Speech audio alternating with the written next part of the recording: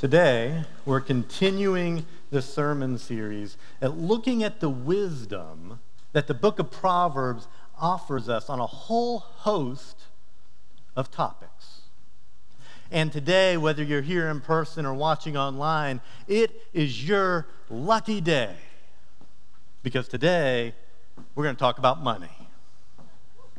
I know. Aren't you glad that you tuned in? Because if we're honest, the church has such a great reputation when it comes to money. A little bit joking there because it's usually full of guilt trips and pressure.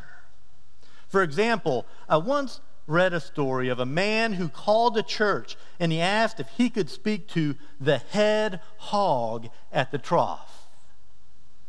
The lady who answered the phone said, "Who?"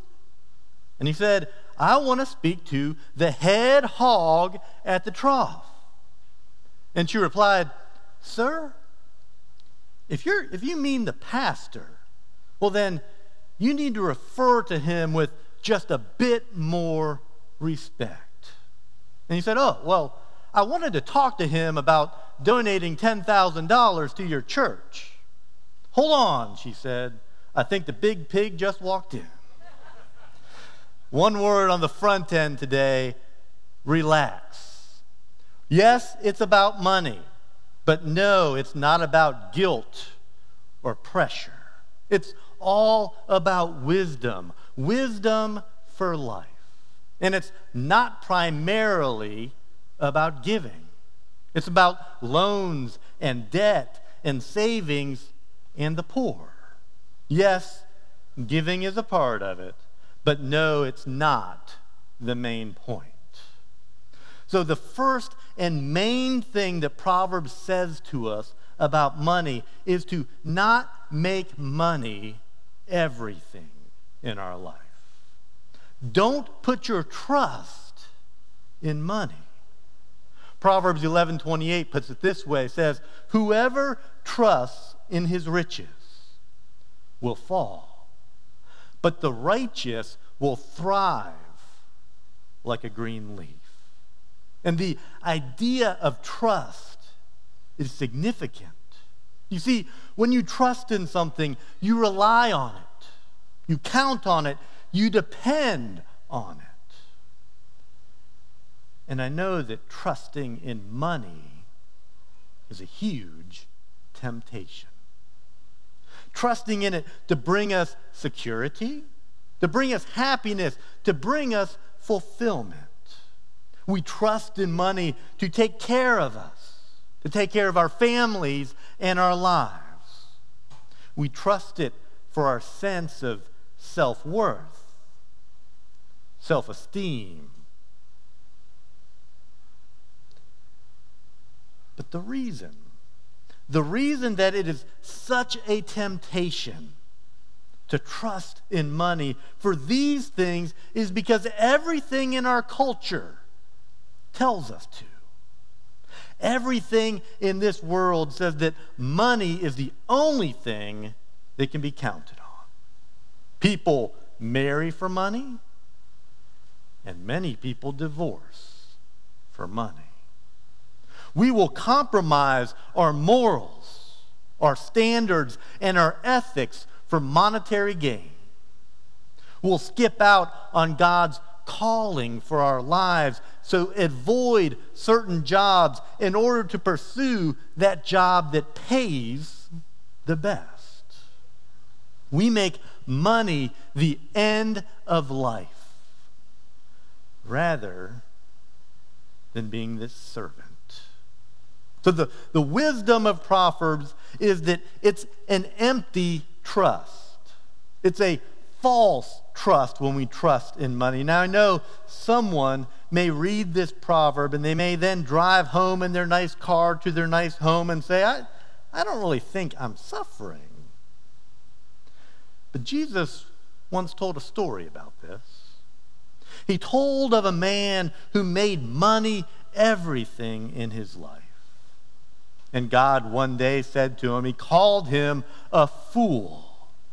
Said, you don't know that you're going to die and you're going to die soon.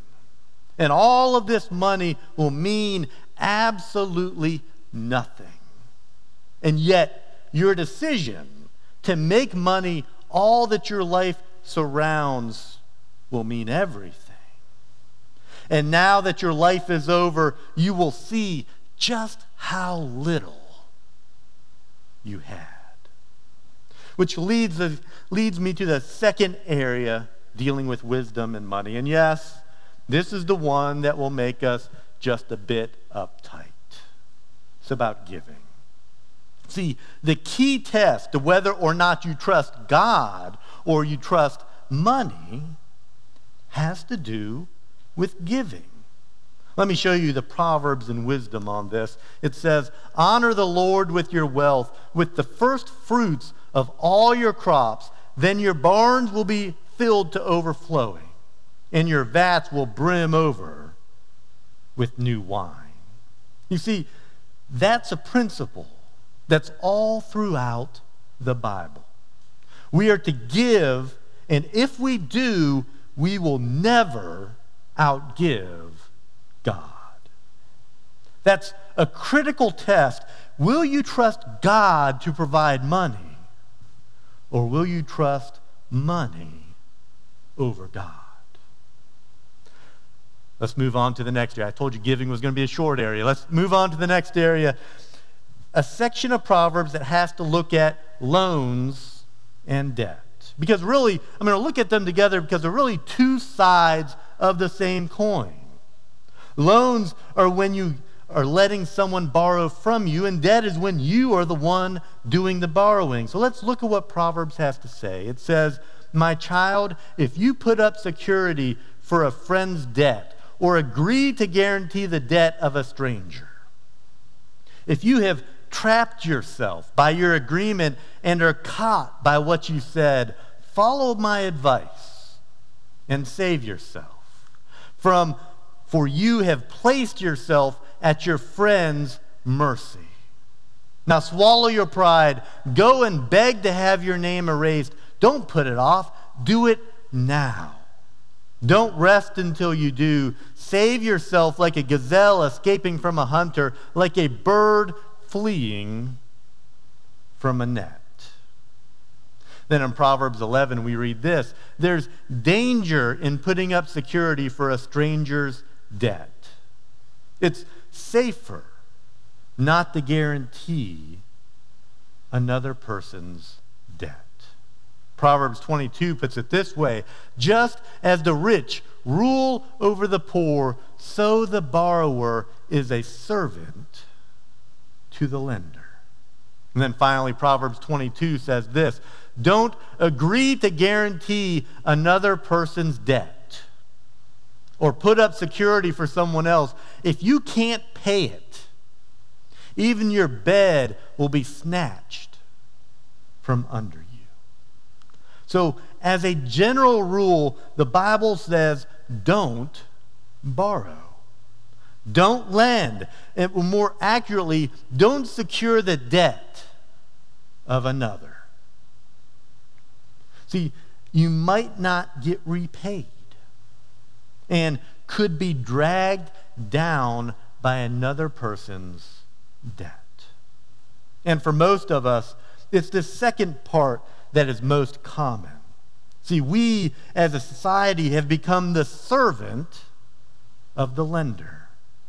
Just think about credit cards. If you have one credit card and the balance is just $3,000, you're not behind. In fact, you're making the minimum monthly payment on time each and every month like clockwork. No problem, right? How long do you think it will take you to pay off that $3,000? You see, a credit card with a $3,000 balance, paying the minimum payments, which is usually about 2% of the balance. And the average current credit card interest rate is about 18%. If you pay that minimum balance every month, it will take you 37 years and 7 months. Nearly 40 years to pay off $3,000. And you will have paid almost $11,000 at the end of it. Nearly $8,000 in interest just for $3,000. Now, let's get a little bit more realistic this morning, because the average American household has over $8,000 in credit card debt. One debt management company reported that the typical person who comes to them has at least 6 credit cards and over $18,000 in debt. But let's just look at the average. The average is about $8,000. I ran that through this same metric to figure out how long it would take to pay off $8,000. Now, first, I wanted to be generous, and rather than an 18% interest, which is what the average is, I looked at just a 12% interest credit card. And I'm going to give them an extra benefit of the doubt. I'm going to say they're going to pay double the monthly minimum payment. I mean, that's in good shape, right? You're paying double the monthly minimum. You got a fairly low interest rate. How long do you think it's going to take you to pay that off? You see, at that rate, 143 months. Almost 12 years. Still paying double the monthly minimum payment, almost 12 years. Nearly $3,000 in interest. But then I decided maybe I should be more realistic. I gave them the benefit of the doubt with a low interest credit card. So what if it's not a low interest credit card? What if it is that average rate of 18% and they're not paying double the monthly minimum? They're paying just the monthly minimum. Nearly 54 years. Nearly 54 years to pay off $8,000. And the interest is nearly 3 times what you spent. And this is just credit card debt. See, this is why the Bible tells us to be careful with debt, to not let it get out of hand, because it can and it will enslave us if we let it. Now, does that mean that all debt is bad? No matter what it's for, that it's all bad? No. Debt in general is frowned upon in the Bible, but it doesn't prohibit debt. You see, in normal economic times, you can make a strong case, both financially and biblically, that accepting debt towards an appreciable asset, like land or a house or a building, or perhaps in connection with a well-thought-out business loan that will provide you some working capital to start a business or to fund your education, is not only appropriate, but at times even strategic. But if we're honest, that's not the kind of debt that most people are enslaved to. Most of us are drowning in consumer debt, lifestyle debt, debt for convenience and pleasure. And it's impacting our marriages, our self-esteem, and every aspect of the quality of our lives. Now let's move on to the 4th area that Proverbs looks at, and that is savings. See, Proverbs is clear on this one, as clear as it can get. Look at Proverbs chapter 6. Go to the ant, you sluggard. Consider its ways and be wise. It has no commander, no overseer or ruler. Yet it stores its provisions in summer and gathers its food at harvest. Proverbs 10 puts it this way: he who gathers crops in summer is a wise son, but he who sleeps during harvest is a disgraceful son. And then Proverbs 21 puts it this way: the wise have wealth and luxury, but fools spend whatever they get. See, the Bible encourages us to save. And the reason is because of the future.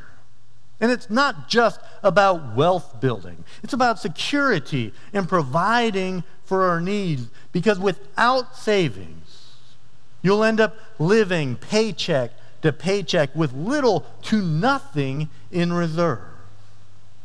And truth be told, that's where a lot of us are, aren't we? See, only 1 out of every 5 Americans, after their debt, has over $25,000 in assets. That means 80% of us have less than $25,000 of any kind of real money. And that's just not enough. We learned in this time of a pandemic that people lost jobs, they lost income. If you get laid off, if your income suddenly is reduced, how long could you survive? A week? A month? How long would it be before you would start to lose everything? For most of us, everything's fine as long as that next paycheck comes in. But if it doesn't, everything around us starts to fall apart.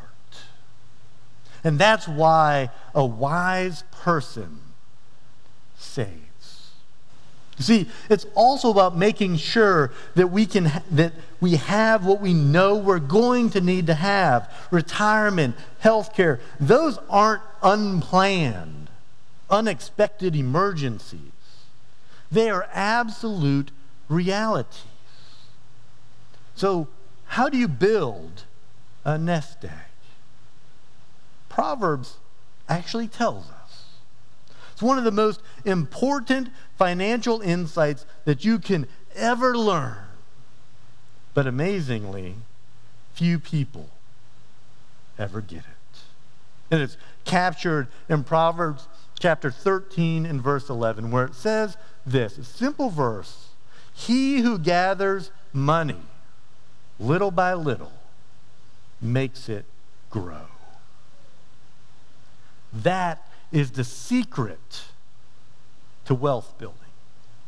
Take a little bit of money and you start it growing. The miracle of compounding interest. Let me give you some concrete examples of this. Let's say there's a married couple in their mid-30s. If each of them were to save $10 a day, not every day, let's just say 5 out of 7 days of the week, about $200 a month each, so $2,400 a year. If they were to put that in a pre-tax retirement account that earned approximately 12% annually. Now, I know economic times right now aren't super, and 12% is a little bit hard to get right now, but in normal economic times, 12% is a fairly good average. If they did this, by the time they were 65 years of age at retirement, they would have a nest egg of $2.3 million. $400 a month, starting at age 35. You see, it's all about interest and time. And don't underestimate the time portion of that, because let me give you another example. Let's say you're single and you're 25 years old. There may be some in this room or watching online that this falls into. If you're in your mid-20s and you only put away $200 a month, half as much as what this couple does, but you start 10 years earlier. by the time you're 65, you will have more than the couple putting away twice as much. You would have $2.37 million. That's the difference 10 years can make. That's the secret of compounding interest. Over time, money compounds. Over a lot of time, money compounds a lot. Let me get realistic here with you. If you're that 25-year-old and you put away $200 a month, by the time you're 65, you can have $2.37 million. If you wait 5 years and you start at age 30, you will have $1.3 million. And if you wait till you're 40, you will have $380,000. You see the difference time makes? There's no tricks here. Getting the savings and the reserves that you need is nothing more than committing and sticking to a systematic savings and investment plan, and doing it as soon as you can. On to the fifth principle. And this has to do with our financial responsibility to the poor.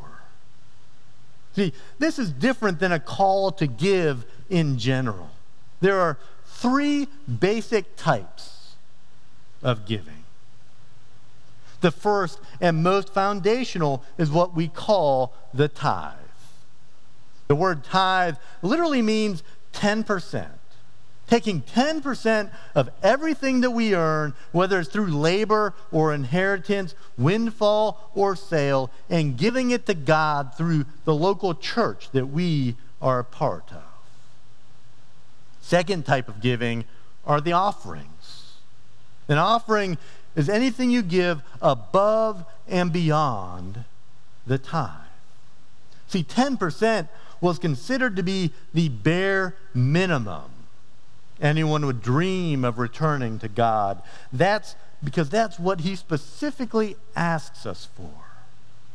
But out of gratitude and out of a commitment to God, people would give an offering above and beyond that 10%. This is also to be done through your local church. The tithes and offerings aren't about giving to the United Way or disaster relief, as important as those things are, but giving to your local church of which you are a part.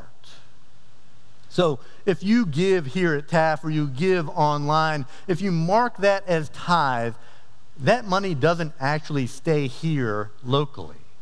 That money will be sent to the Carolina Conference of Seventh-day Adventists, and that will help to fund the sisterhood of churches both here in the Carolinas and actually worldwide. But that money doesn't stay here, which is why it's so important for you to give an offering, because that is what impacts us locally. Then the third type of giving are gifts. This is giving above and beyond the tithe and the offerings, and these aren't necessarily tied to a church. As Christians, we're called to be generous to the needs of those around us, and specifically to the poor.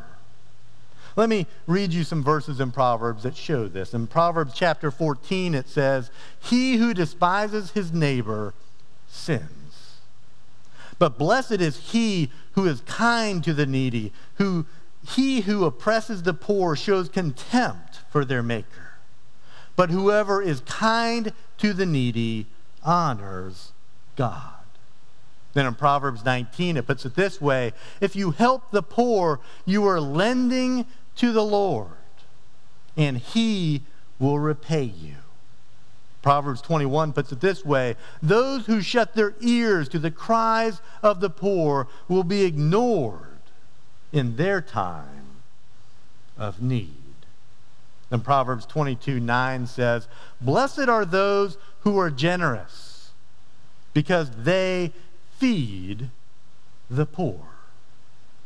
Proverbs 28 puts it this way, "He who gives to the poor will lack nothing, but he who closes his eyes to them receives many curses."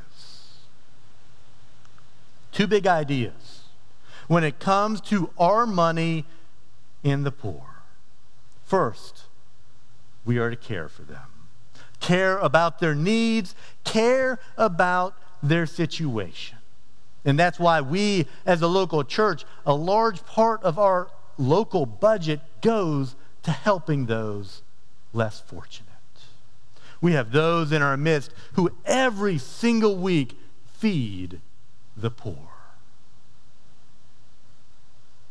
We don't do it so that they come to this church. We do it because they need it. Because that's what Jesus would do. We're to be kind to them, not take advantage of them. Our hearts should be open and tender to them.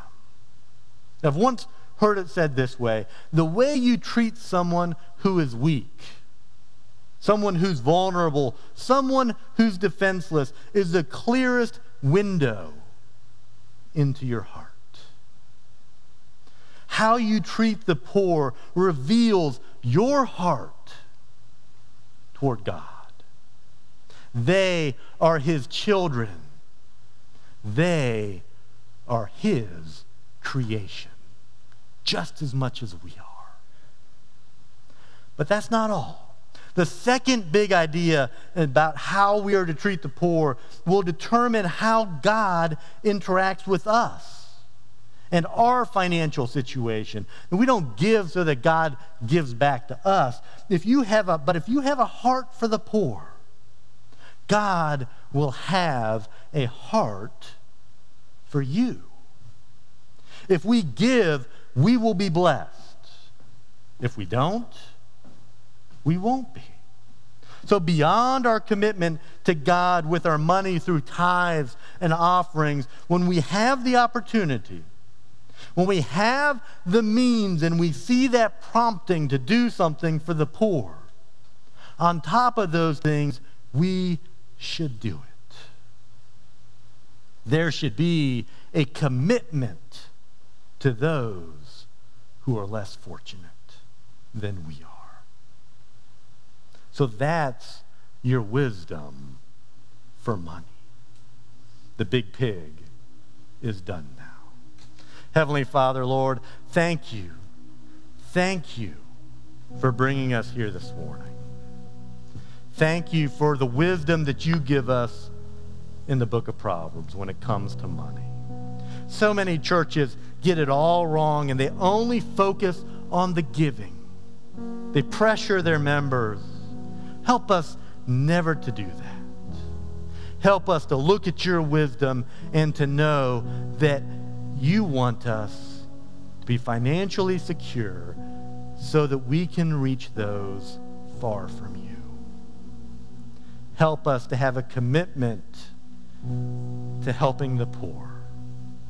Not so that we can win them to you, but because that is what you would do. Help us to make that commitment, Jesus.